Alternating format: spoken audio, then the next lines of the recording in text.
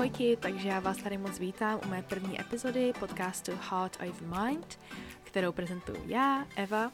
A tuto epizodu bych chtěla jenom dedikovat tomu, abych se představila, řekla vám vlastně, o čem tady ten podcast bude a na co se v něm chci soustředit. Tak čím bych začala? Spíš vám chci jenom říct, o čem ten podcast je a proč vlastně tohle jméno, který jsem si vybrala. Heart over Mind je vlastně v překladu srdce přes mozek, když to tak vezmeme. A co jsem pod tím myslela je to, že my hodně často v životě se soustředíme na naši inteligenci, na to, co nám říká náš mozek a podle toho my fungujeme.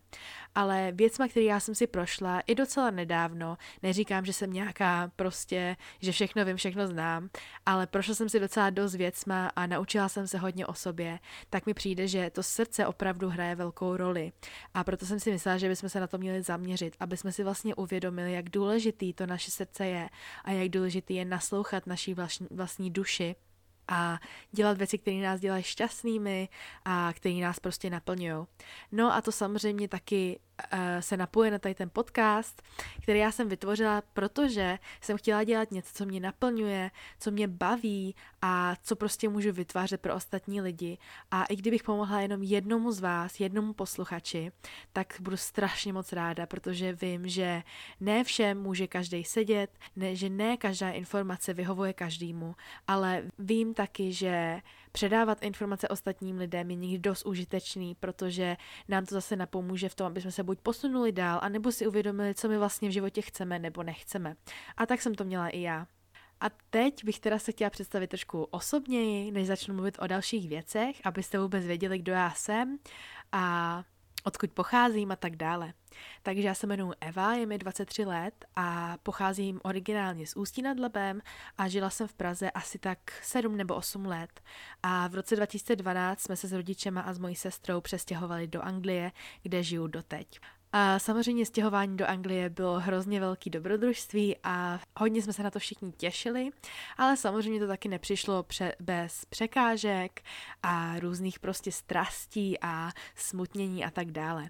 A o tom vám určitě povím v nějakým jiném podcastu, protože vím, že spousta z vás se zajímá o to, jaké to je v zahraničí a třeba některý z vás i přemýšlel o tom, že byste se chtěli někam přestěhovat nebo cestovat, tak si myslím, že by vám to taky mohlo něco dát. No a z toho taky vzniklo vlastně moje další velké dobrodružství, což bylo to, že jsem vystudovala zdravotní sestru, kterou taky teď tu práci vykonávám a taky si studuju magistra psychologie.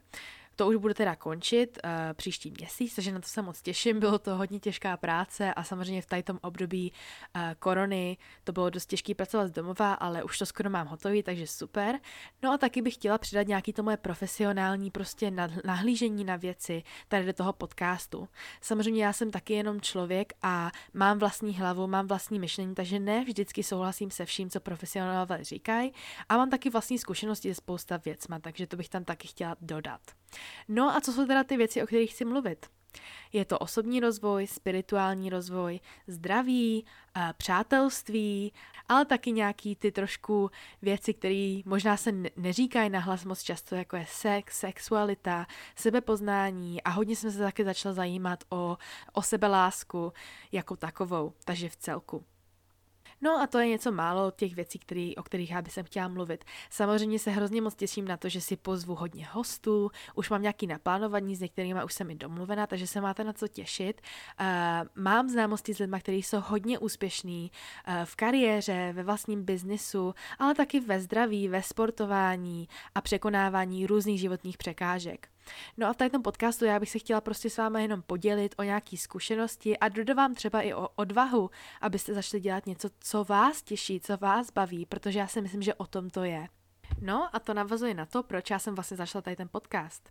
Já jsem ho chtěla začít už hodně dávno, řekla bych, že tak 2 roky zpátky možná, ale nikdy jsem se vlastně tomu nerozhoupla, neodvážila jsem se, protože jsem si pořád říkala, co si o mě řeknou ostatní, co si o mě řeknou rodiče, rodina, kamarádi hlavně, jo, že jako jsem se zbláznila, že jsem najednou začala tvořit takovýhle nějaký content pro ostatní lidi a co to kecám a tak dále. A ten strach tam byl, ale pak jsem se nějak prostě rozhoupala, byla jsem na přednášce osobního rozvoje a tam jsem konečně dostala nějaký to nakopnutí a vytvořila jsem si vlastní Instagramovou stránku, která má stejné jméno Heart Over Mind with Eva a tam dávám prostě videa každý den, poděluju se o svoje prostě myšlenky, jak já vidím život a samozřejmě ne všichni se mnou musí souhlasit, ale mě to strašně těší, že mám konečně taky nějaký outlet, do kterého já prostě můžu dávat svoje myšlenky. No a já jsem strašně ukecaný člověk, strašně ráda něco melu, tak jsem si říkala, že už teda konečně ten podcast musím udělat. Už jsem měla hodně moc nějakých vesmírných prostě poňouknutích, ať to konečně udělám. Tak jsem tady, dělám ten podcast a hrozně moc se těším.